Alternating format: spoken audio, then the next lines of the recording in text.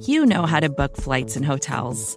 All you're missing is a tool to help you plan that unbelievable travel experience. That's why you need Viator. Book guided tours, excursions, and more in one place. There are over 300,000 travel experiences to choose from, so you can find something for everyone. And Viator offers free cancellation and 24/7 customer support for worry-free travel. Download the Viator app now and use code Viator10 for 10% off your first booking in the app. Find travel experiences for you. Do more with Viator.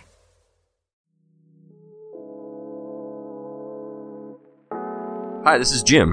And this is Max. Check out our podcast, The Step Over, the Liberty Ballers Podcast Network, for all of your Sixers needs. Player analysis, game breakdowns, who would look coolest in a headband, and more. Subscribe to Liberty Ballers podcast feed on iTunes, Stitcher, Spotify, or wherever you get your favorite podcasts, and check out The Step Over, a podcast about Sixers basketball. Mostly.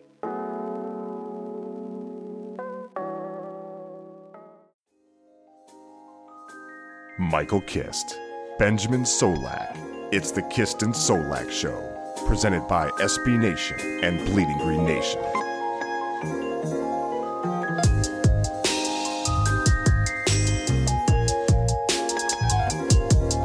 You are flying high on the Kist and Solak Show. This is episode 11, powered by SB Nation and Bleeding Green Nation. Of course, I am your host, Michael Kist. Follow me on Twitter at Michael Kist NFL. That's K-I-S-T. As always, joined by the best doggone co-host in the game, Mr. 8 Year Streak Without a Bad Day. He is Benjamin Solak. Follow him on Twitter at Benjamin Solak. That's S-O-L-A-K. Ben, how you doing, brother? I'm setting my fantasy lineups, Mike. Hang on. We're recording this on Thursday night. I'm really, really bad at fantasy football, and here's why. Everybody assumes that I'm good at fantasy football. I call my buddies, because like, you do football, so you must be good at it. And I have to be like, no. Right. I like different things than that. But also, I need to finick with things. Like, if I don't change my lineup, I feel like I'd rather change my lineup and be wrong than not change it and be right. You know what I mean? Like, I get so in my head. So I'm pretty sure I went like 0-4 across my first four leagues on week 1. Solid. And so now I'm going to change everything super reactively.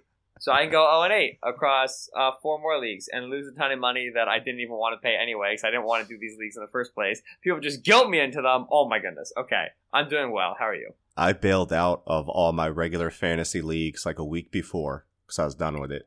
I can't do it. But then I started doing daily fantasy last year. Like you, I like to tinker. So I'll get this whole spreadsheet set up of tiers of running backs and wide receivers and tight ends that I like. And in the beginning, I go, okay, 3 lineups. I'm going to make 3 really good lineups. And I ended with like 17 lineups. It's absurd because, I got to get that Adam Humphries punt in there so I can get Michael. It's bad. It's so bad. And I need to stop doing it because it makes me hate football on Sunday because I feel really good when I set the lineups.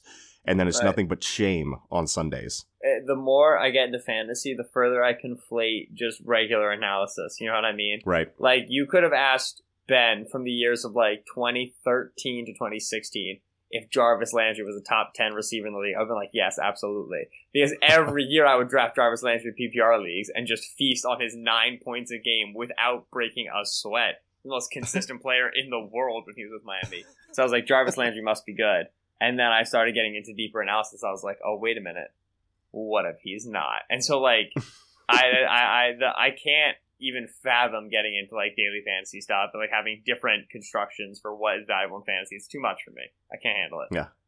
Completely understand. So I'm keeping it daily fantasy free because I can't watch anything. We're going to be at the game in Tampa Bay here. Tampa Bay Buccaneers and the Philadelphia Eagles, week 2 action, 1-0 versus 1-0. Probably the biggest game of the year. No, but look, we're going to be covering the Eagles defense against the Bucs offense. The last show that we recorded earlier today and dropped at noon, we were previewing the Bucs defense against the Eagles offense. So go back and listen to that and put them together and you've got yourself a nice little preview goulash going on there. You'll get the full picture.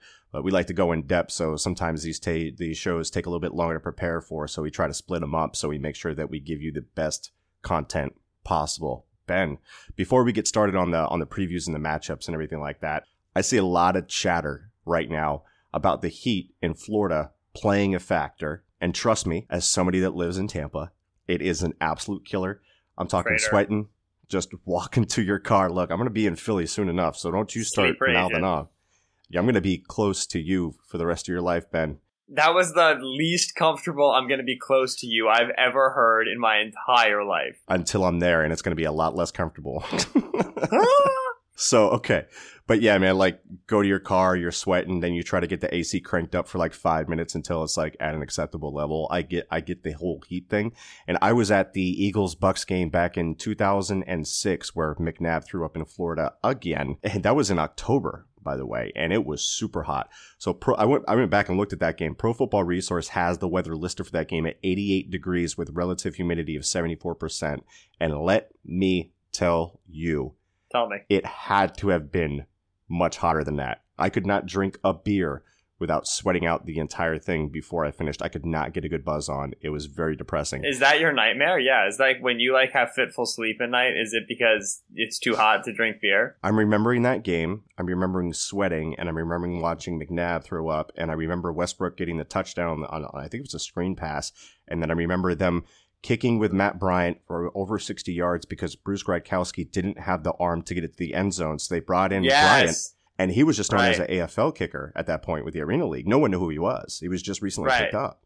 And he bombs it. And he was like, what if screw you guys, I had a 62-yarder. Yeah. So that was a crazy experience. Look at us Sean McVaying over here. With that established, the Sunday forecast says a high of 91 degrees, a low of 79, and a 30 to 40% chance of rain. As a fan and as a player, you are praying for cloud cover. But on the plus side, if we're talking about defensive lines wearing out, as I'm hearing in the comments section, the Bucs defensive line, as we noted in the last show when we previewed the Bucs defense, they wore out in the fourth quarter against the Saints. And keep in mind, that was in a dome, controlled temperature, all that. The Eagles have depth along their line to beat the heat.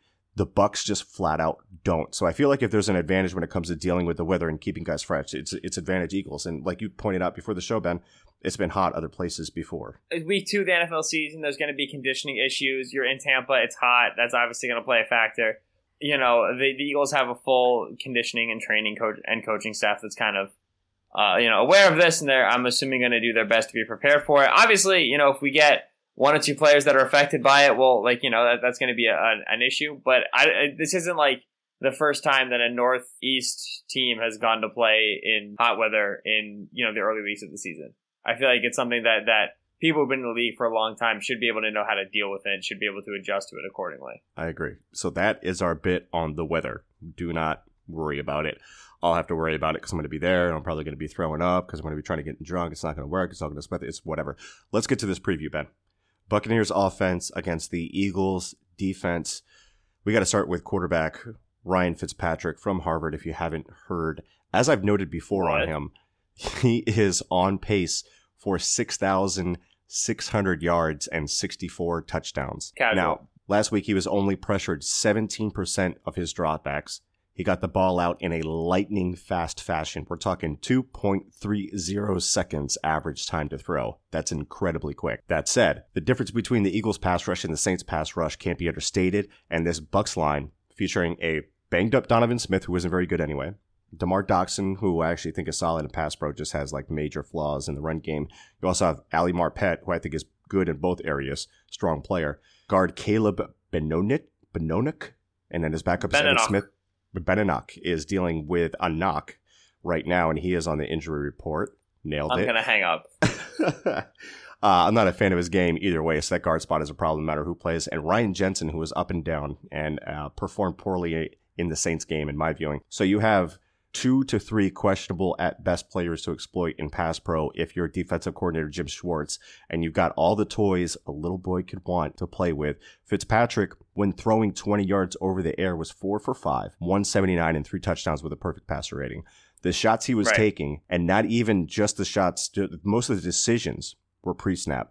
We use the term hit and throw, right? Where the quarterback hits that third step and the ball comes out. And that pretty much describes what was going on. He was reading press man coverage on one side or the other, and then throwing vertical routes at defenders with their back turned, with the exception of the 2 Deshaun Jackson touchdowns. And it wasn't just vertical routes. There was comebacks and all of that as well. He was deadly accurate with this too. I don't want to like make it seem like it's not a big deal. He was throwing them in the bucket and with really good placement, giving his guys a chance to make the play on the ball, and his guys made the plays. It's as simple as that.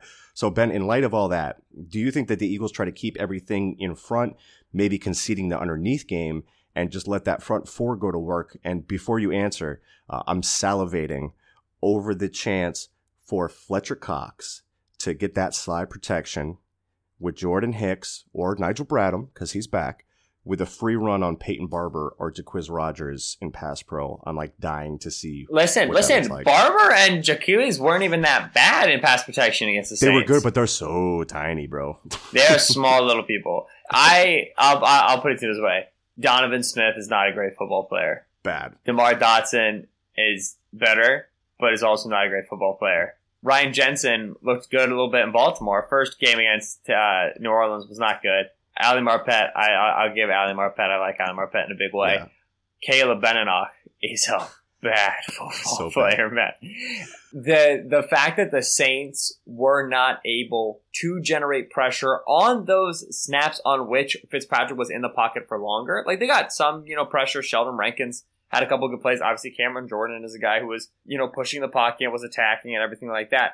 But they were not able to generate a consistent displacement rush on those reps that Fitzpatrick was sitting in the pocket. It was just the Achilles heel. It debilitated their defense. You know what I mean? Like Todd Monken, offensive coordinator, who we got to talk about Todd, and Ryan Fitzpatrick came out with a wonderful game plan, executed it very nicely. That ball was coming out of Fitzpatrick's hands so quickly. And when we talk about those 20-plus yard passes, like you think to yourself, oh, he was in the pocket for a while. No. He was in the pocket for a very short period of time. That ball was out very quickly. How's he getting so far down the field? Fitzpatrick, as a veteran quarterback who's been in the league for 10, 12 plus years, knew at the snap when he had deep ball shots.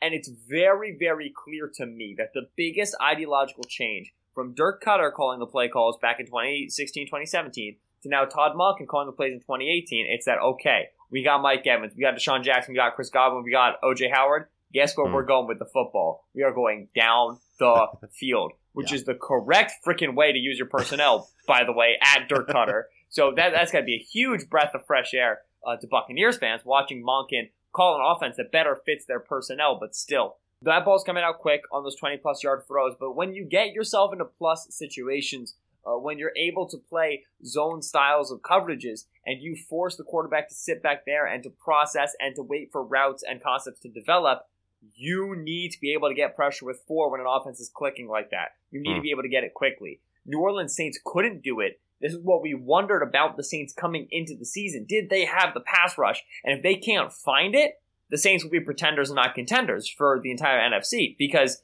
the best teams with the best offensive lines, Philadelphia, Los Angeles, they're not going to be hassled by this front four here. If you can't get that pressure, that offense is going to be able to slice and dice you. That's the offense that Monken's able to call, that Fitzpatrick can put out on the field.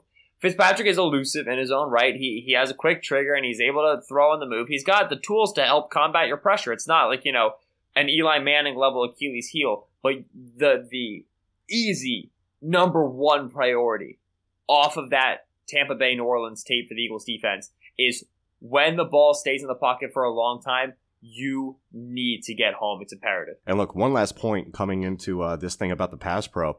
Pro Football Focus has the Eagles' offensive line as the biggest advantage in pass pro for week 2. And the biggest disadvantage is for the Bucs in pass pro in week 2. And I got to tell you, Ben, I don't disagree with that whatsoever. And what's going to happen is because the Saints were playing so much press man, and the Eagles do not do that. I mean, we know it. We have a conversation every year when we play the freaking Giants about how we need to play more press man because they do so many slants.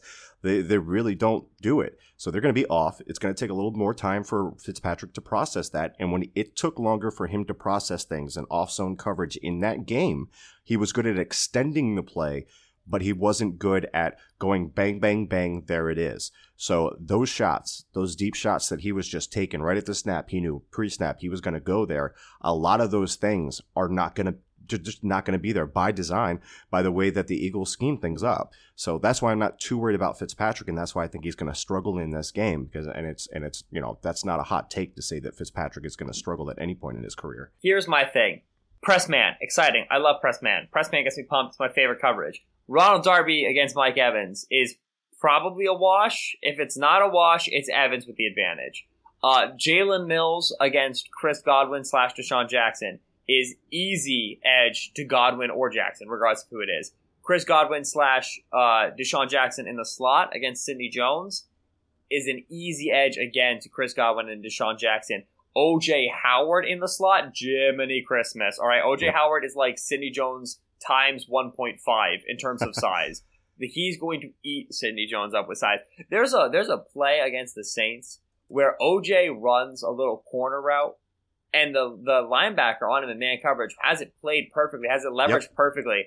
And before the ball arrives, like before it's OPI time, Howard just kind of looks at him like, you small little man, and just shoves him and just totally out-leverages him. I mean, just like big boy Rob Gronkowski bullies the living daylights out of him, right? And that's going to be something that he can do to Malcolm Jenkins, as great of a coverage man Jenkins is, and Sidney Jones, Rodney McLeod, Corey Graham, whoever you want.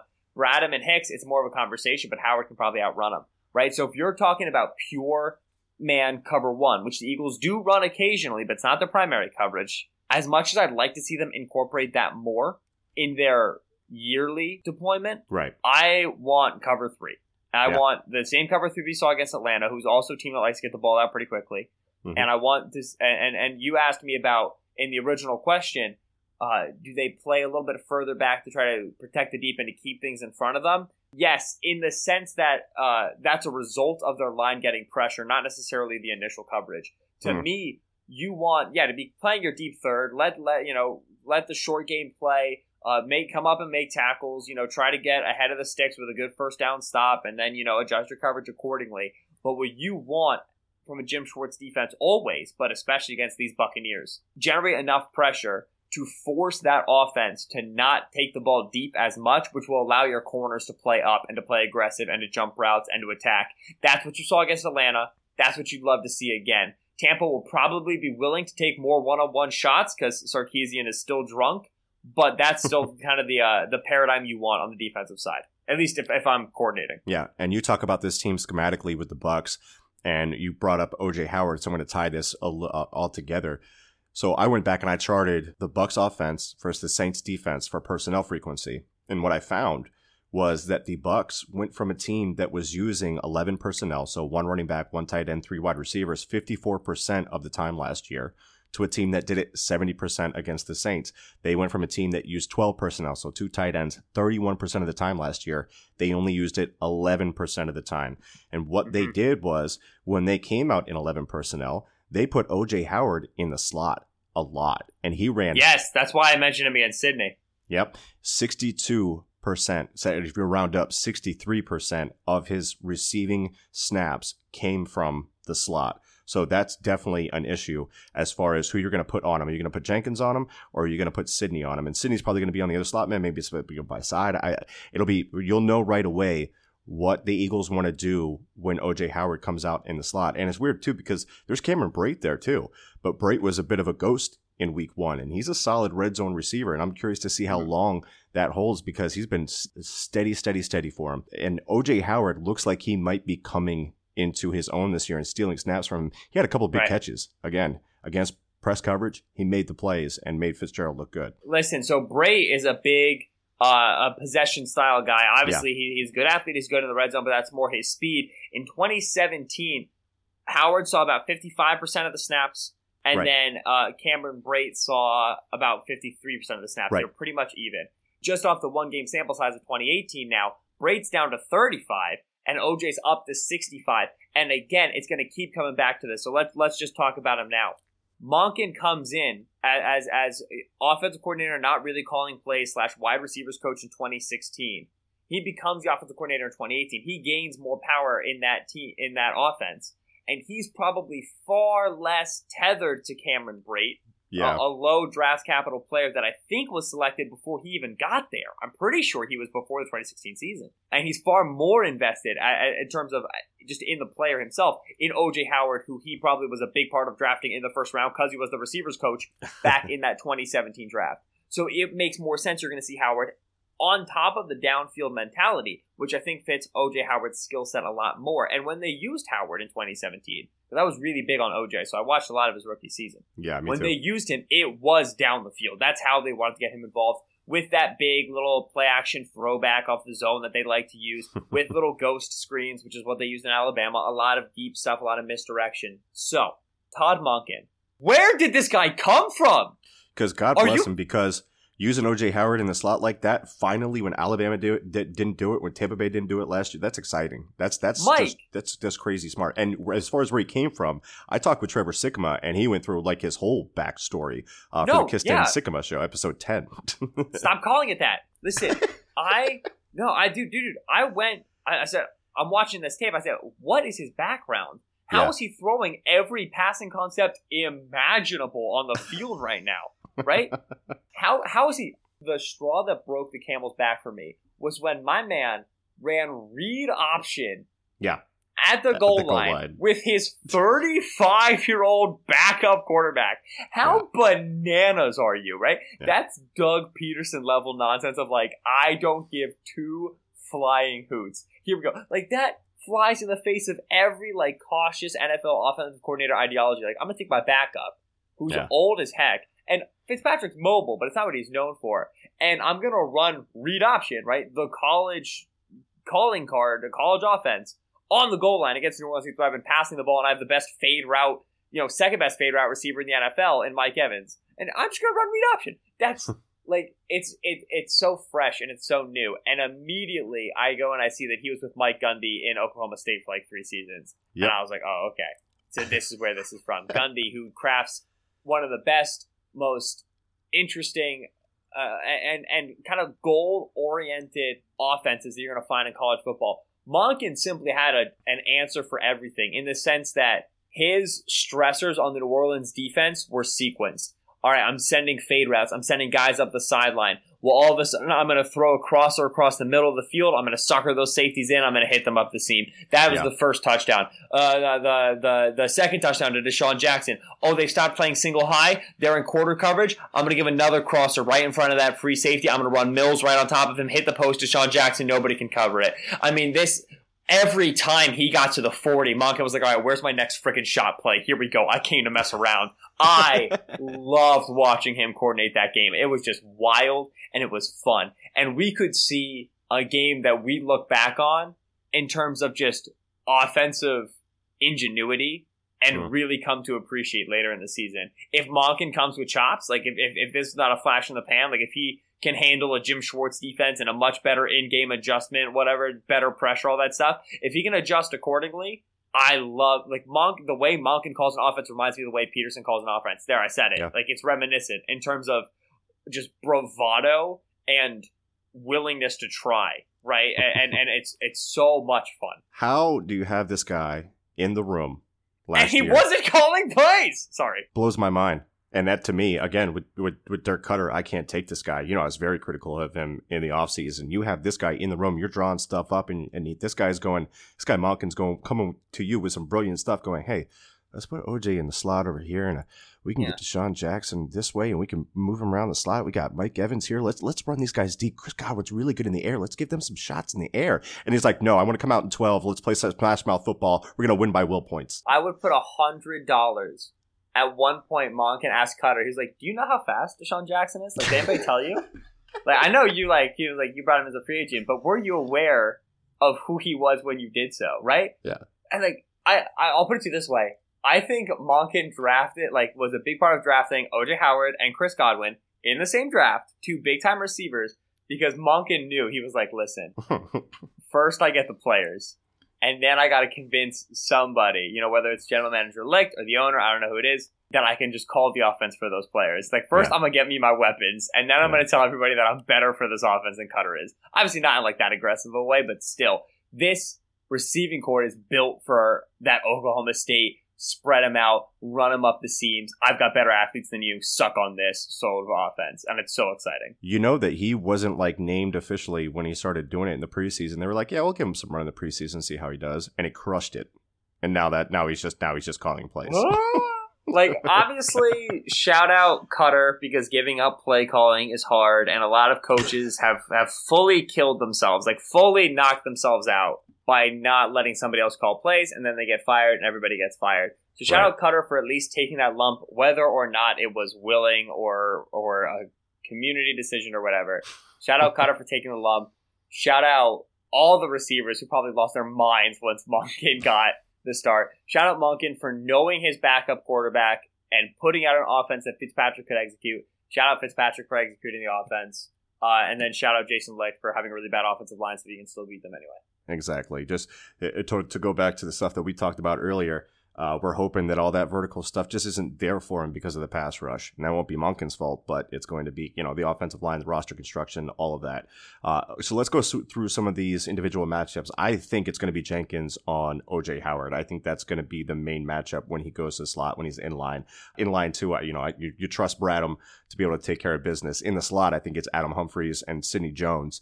I think Pro Football Focus gave the edge to Humphries in this, Ben, by like 3%. Can we talk about how ridiculous that is? Humphries is a good player, and he's the sort of player that I am not surprised that PFF likes. Obviously, Sidney's data right now for PFF is probably a lot of his, pretty shallow rookie, just get him out on the field, 2017 reps. It was just like, listen, let him get out there and fail. Like, it's fine. These games don't matter. So that doesn't shock me. I'll say Sidney impressed me a lot against Mohamed Sanu, against the Falcons. I would anticipate he is similarly successful against Adam Humphries. However, Humphries is a fantastic, a little scat back route runner. Like, it's a familiar mold, and it's a good test for Sidney Jones. Obviously, I think I would give the edge to Sidney, but Humphries deserves some love. He deserves some respect for he's a good player. He would be a really good wide receiver number 4 for us right now. We could use him with the depth that we have going on with the injuries and everything like that. Like, he's good in that role. How dare you disrespect DeAndre Carter in this way? Oh, I love DeAndre Carter. That's my homie. No, you're 100% right. I just, this is the point where I get to be contrarian on you because you're the one who said the hard truth. All right, here's one.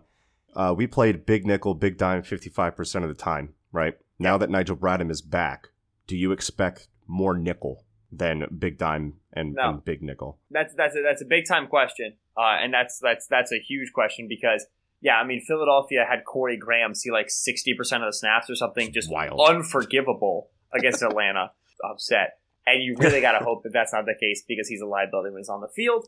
Yep. Yes, you should see more traditional nickel. There is no reason to take Jordan Hicks and Nigel Bradham off the field unless there is no running back on the field, right? Like, if you've got a back, you can keep those two guys on. They were taking Sidney out.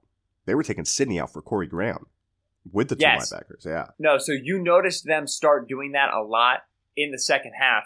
And I'm going to tell you something. You know what? I know what you mean because the big dime too. You're right. Right. So I would expect to see Hicks and Bradham out on the field at the same time whenever there's a running back out there, and you can be very comfortable in your nickel sets because Hicks and Bradham are two of the best coverage linebackers in the NFL. Now, you said you expect Malcolm on OJ in long and downs. Some linebackers. And some linebackers. I would expect to see Malcolm there in long downs. But listen, we're talking about a 6-inch difference in height if Malcolm Jenkins is on OJ Howard. OJ is 6'6", 240, and like a true 6'6", 240. Man is absolutely shredded. And I don't know how heavy Jenkins is, but I do not think that he is. I mean, he's got to be 30 pounds, 35 pounds difference. What is he, 220, 225? Like, he can't be more than that. No. Like, he's probably around 220, and so it's definitely like a 20, 25-pound difference. Meanwhile, Bradham is giving you 6'2", 240. I like that physicality, that physical profile a lot more on OJ Howard, more so on short downs, and when Philadelphia can get to play their zones, you let Bradham be obviously the strong side backer. That's what his typical alignment is. Play over the tight end and be physical with Howard in the contact window. We talk about these spot throws that Fitzpatrick's making down the field. If you can disrupt those in the press, which we've talked about whether or not you want to see it and how much you want to see it, if you can disrupt those routes in the press, that ball falls, nowhere near the receiver. That's going to be trickier for Darby and Mills to pull off against Jackson, Godwin, and Evans. We don't profile nicely to that, but that is something you can get Bradham on Howard. Even when Howard's split out, Bradham can hit a guy, right? Bradham is a very powerful coverage man. So I definitely want to see Bradham on Howard when it's expected that he can affect him within the contact window, which would be more so on the short downs. And quick update on Deshaun Jackson. He was a limited participant in practice. That does not mean that he has cleared concussion protocol. That just means that's part of the concussion protocol, doing non-contact stuff at practice. So that's part of it. We'll see if he's active on Sunday. I believe the way that the alignments go is that Ronald Darby is going to get some of him of Chris Godwin. So for me, Darby's a win at every point in the route until they get up into the air, and that's where Godwin thrives. And Godwin was never a big separator anyway. I mean, he's got the physical profile for it, the athletic profile for it, but Darby's going to stick right with him because Darby's a fantastic athlete at this point. In the air, Godwin versus Darby, I don't know, man. Like you feel like Darby might win the rep, and it's going to clank off his hands, and Godwin's just going to be like, yoink. Oh, no. Darby is like a decent to good catch point defender. He's not great at picks. Obviously, we know that, but still, he's good affecting the catch point. Chris Godwin is a really freaking good catch point player. Listen, I mean, I think it was Fran Duffy who said it. Godwin, Evans, Deshaun Jackson, Adam Humphries, OJ Howard, and Cameron Brate. Go pick 6 other pass catchers that you'd want from another team. You know what I mean? That is the best set of 5/6 pass catchers you could ask for in the NFL. We've known that about Tampa for a while. Now, that's why it was so baffling when they couldn't get anything done. Right. So, shout out Todd Monken. So, if you can get pressure, if you can move Fitzpatrick off his spot, if you can hit him, if you can force errant throws, you've got yourself a situation. Tampa's not going to be able to run the ball very successfully. We've known that. Their second-round running back, Ronald Jones, can't even make the freaking active 46-man roster, which is just awful. They have such bad luck at the running back position. And I don't think that defense, which gave up 40 points to New Orleans, outplayed itself. You know what I mean? A little bit, which sounds ridiculous. This team on paper, we've always known that receiving core has been insane. The reality is that the rest of the depth chart, to me, isn't up to snuff to hang. Now, they put together a game where their first game where the rest of the depth chart hung, clearly. Right? The question is, can Philadelphia really attack the weak points on that team? Receivers are going to win some. Tampa's going to put up some points. We'll accept that as a reality. The more interesting battle to me is what Philadelphia's able to do on the offensive side, because if Tampa is going to enter another boat race, then, we can't be struggling with Foles on the offensive side of the ball again. And all I want to see from Jalen Mills is not to bite on a double move. That's a win for me right there. I don't care what else happens. We need to stop this madness with Mills. I'm going to comfortably tell you that Jalen Mills is going to play on a double move on Sunday. Amazing. You mentioned the run game. Let's talk about the run game real quick. The longest run of the game for the Bucs against the Saints, a 23-yard scamper from Peyton Barber, who is going to get the bulk of the carries for them. They did a little ISO lead with the fullback. The run fits from the Saints were bad, predictably, on that play. Safety Marcus Williams froze himself before he got the angle. It was poor defense all around. Poor linebacker play on the next 12-yard run on the very next play. So I just don't see that happening with the Eagles linebacking core the way it is, especially with Nigel Bradham back from suspension. Not to mention, but I'll mention it anyway, after 15 for 68 yards in the first quarter, which included those 23 and 12-yard runs, the Bucs only managed 44 yards on 19 carries in the second half. And when I charted it, they only had one successful run that wasn't a scramble from Fitzpatrick. And when I talk about successful, I'm referring to success rate. And when I mean success rate, I'm talking about 45% of the yards needed on first down, 60% on second down, and then money downs you need to convert. They could not run with a lead. So if the Eagles find themselves in that situation trailing, which I don't expect, I'm not worried about the Bucs salting it away on the ground in that situation, though. Considering 11 of those 44 yards came on one scramble, they could not get anything going with the regular running game. I would argue I'm more worried about Fitzpatrick scrambling than I am about the run game. But even then, that pocket is going to look a whole lot different in this game than it did in the Saints game. You're getting into your pressure from the outside with loopers. There's not going to be room for him to move around. Yes, but also the more voracious your pass rush, the more likely you are to lose contain, which is just something to be aware of. Are you going to be running a spy on Ryan Fitzpatrick? If you're at that point in your life where you're running a spy on Ryan Fitzpatrick, heavily consider what's happened to you to bring you to this point. That's a record scratch. Yep, that's me. Here I am. Somehow I got here running a spy on Ryan Fitzpatrick. They might have a green dog on a running back that they might want to keep in to help chip and stuff. So there's that. It's true. If they're running 3-4 man route concepts, you've got that. Obviously, I think with the way Tampa runs their offense, you prefer to have 7 back and not really be worried about that. Philadelphia does run far more zone than New Orleans, less so man. And so when Fitzpatrick breaks, defenders' eyes are in the backfield, which helps you account for that. So we'll see how much that scramble becomes a threat. Yeah, moving around Sheldon Rankins and whoever that scrub next to him was, who honestly I don't even know. I don't even know his name, but he was bad and he still beat Jensen a couple of times. So I was like, dog, no. I'm not even looking that dude up.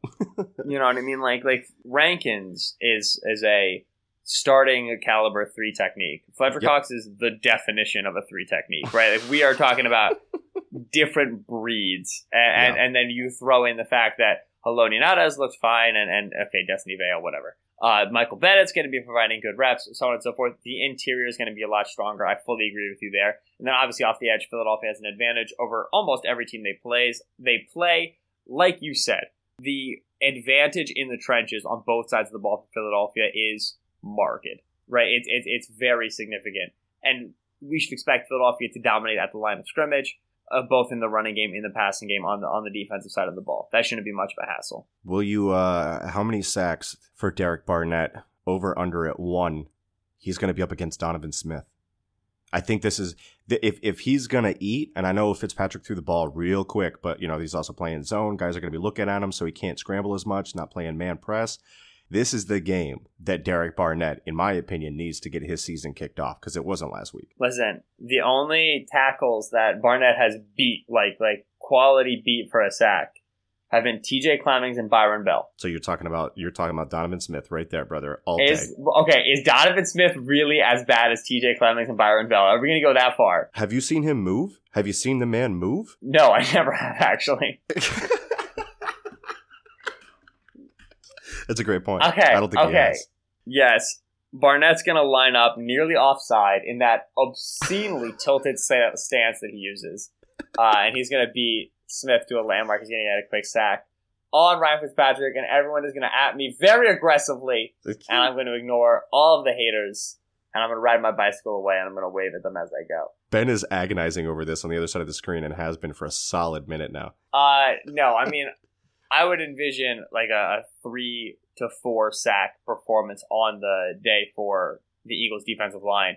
Yeah. With a slew of pressures and hurries and hits obviously involved in there as well. But this should be a highly productive day after a highly productive day against Atlanta. By all things considered, this is a line that Dog's going to eat. And man, it doesn't get much better than against the Tampa Bay offensive line. What's going to be sexy is when they kick in Brandon Graham against these guards. I mean, Fletcher Cox is going to just destroy shop anyway. Yeah. But they're going to have to slide towards him, and they're going to get Brandon Graham on Caleb Beninock, Evan Smith. Yes.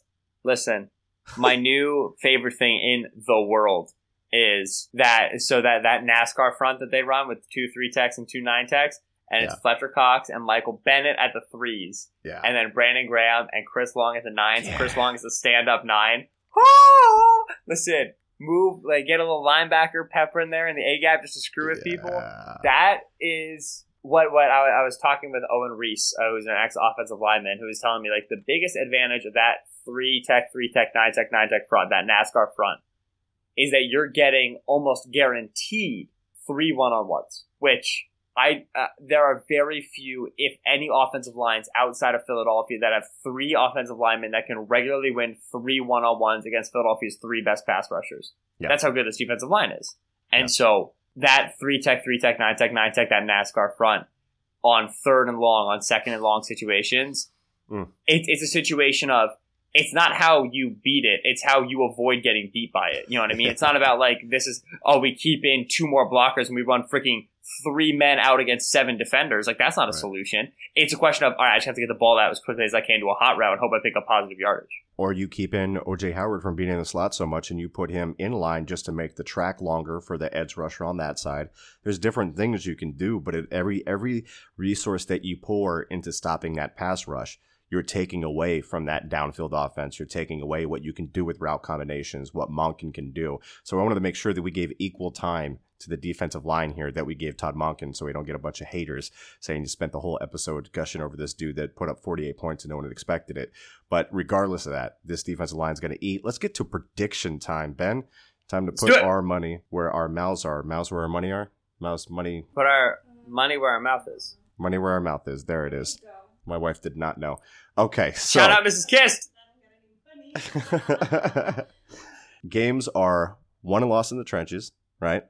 So we Yes. just went off about this Eagles defensive line. We went off about this Eagles offensive line and how the defensive line for the Bucs is not going to be a problem for them. Fitzpatrick's not going to get the same pre-snap looks that he thrived with against the Saints. The Bucs defense is a sieve and is going to continue to be a sieve, and they took even more injuries that are going to make them an even bigger sieve. I checked the line. It went from 3 to 3.5 with the Eagles as favorite.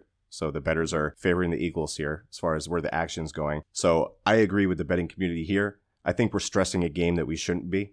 So congrats to the Bucs for dynamic offensive performance in week 1. Congrats Todd Monken in week 1. Way to be, bud. I'm sure you're going to do fine this season. I don't believe any of it carries over into this game. I don't think any of it matters in this game. I think they get routed at home. 27-10 Eagles. What about you, Ben? Isn't it pronounced sieve? That's a sieve. They're a sieve. They're a sieve? What's a sieve? Like you're talking about Civ the 5? strainer, right? Like water comes through it. Like everything passes through it, right? You know what I mean? Sieve. Well, I know what you mean. I just think it's pronounced sieve. I think it's sieve. We have to look this up. Okay. Over under on it being sieve. It's impossible to put over under on it. Okay, my prediction while Mike looks things up and realizes that he's incorrect. Nick Foles' first start, Michael, or first win as a starter, I believe, was against the Tampa Bay Buccaneers. 23-21 was the final score of that game. As much as I would love to just pick that score again for posterity's sake, I totally just heard Civ over your microphone. I heard it 100%. No, I'm just exit out of that. No, that was Yes, the wrong. yes, I that was did. that was the wrong one. As much as I would love to pick 23-21 for posterity's sake, I picked over on the 44, so I've got to clear that number. As a result, I will take Philadelphia 26-21 over the Tampa Bay Buccaneers. I do think this Tampa offense will put up some points. I do expect Philadelphia to put up another ugly score in terms of field goals and 2-point conversions. They drop some odd numbers around there. And this does feel like a game that will go into the fourth quarter. You will have two very aggressive offenses. Like you said, Tampa struggles to burn away the game. So if Philly is still in it late, then you're going to see a lot of scoring opportunities in the fourth quarter. 26-21. Why would they not say it on this video? I'm trying to look up more videos of the pronunciation. Okay, it's Civ. You can look up as many videos as you want. It's Civ. I tried looking it up in a different language. I tried translating it, and it's not the video is not playing for me. Okay, that's definitely cheating. So I was not listening for anything you said. What was the score? Wow, fake. I took 26-21 Eagles. So you went with the over. I'm going with the under. Yeah, so coward. We'll see how this goes. Afraid to be great. I went with the under last week, and won pretty comfortably. So did on that. I, and that was a very easy hit. All right, Ben. Would you say goodbye to the gentle listeners? Are you happy now? Now you've got me all disheveled looking up the pronunciation. The pronunciation. I'm all you're out in of trouble sorts. now, man. This has been a rough pod for you. This you embarrass thank me you in for front of my joining wife. the- You disrespected my family in my own house. Heist and Select Show here on BGN Radio. I am your host, as always, Benjamin Solik on Twitter at Benjamin Solik. That's SOLAK. He's been Michael Keist on Twitter at Michael Keist NFL. That's KIST. This was the second of the two-part series on the Eagles Tampa Bay matchup from an X's and O's perspective. Please listen to yesterday's episode if you missed it. Eagles offense against the Tampa Bay Buccaneers defense. Of course, on BleedingGreenNation.com, you can see our weekly picks for the entire NFL slate. My piece on Ronald Darby, Mike's piece on the goal line, red zone rushing attack of Philadelphia, and of course a slew of other posts from all of our fine writers there at Bleeding Green Nation on iTunes. BGN Radio is at 412 ratings, Michael, 410 of which are 5-star reviews. Still have not yet fixed that bug that only lets you give 5-star ratings and reviews. And hey, remember, if you leave a review and it's funny, I will read it on the podcast because they entertain me. We haven't gotten a ton of new funny ones recently, so I'm going to hold on the good ones for now. Wait till we have a big, long segment for that. But leave those 5 stars rating and reviews. They do help us so very much here in the beginning of the season. Thank you so much for stopping by. We'll talk to you guys after the game. We all we got. We all we need. Fly, Eagles, fly. Have I really been saying sieve this entire I feel time? like you've never said stopped it me. on other I've said it a podcasts lot. too. Yeah, Said it and a I lot. feel like I always thought to myself, I don't think that's right, but I have something else to talk about right now. And this time I was like, nah, we're just gonna go for it. So nothing is real in the world anymore. Now that I know Well, right. that. So it's weird because so it's I before E, except after C. So I feel like because IEVE, I feel like that's a very irregular construction. Like we're used to seeing like receive and deceive, right? And those are EIVE, but Yeah. we see that even though the spelling's different, we just assume that sieve is going to rhyme with those, and it doesn't. I and the E are switched, and it's sieve, and you're dumb. It's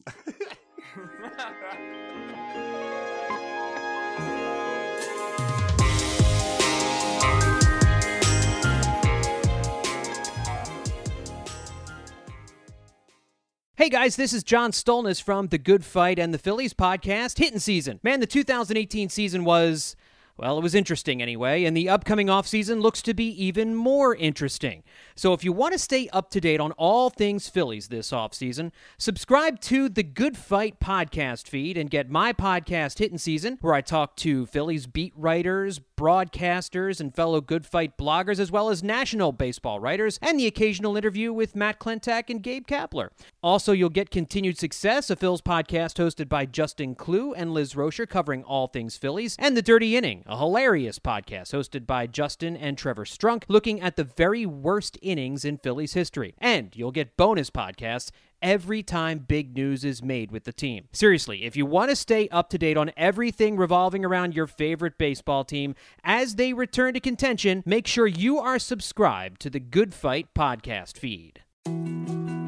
More to-dos, less time, and an infinite number of tools to keep track of.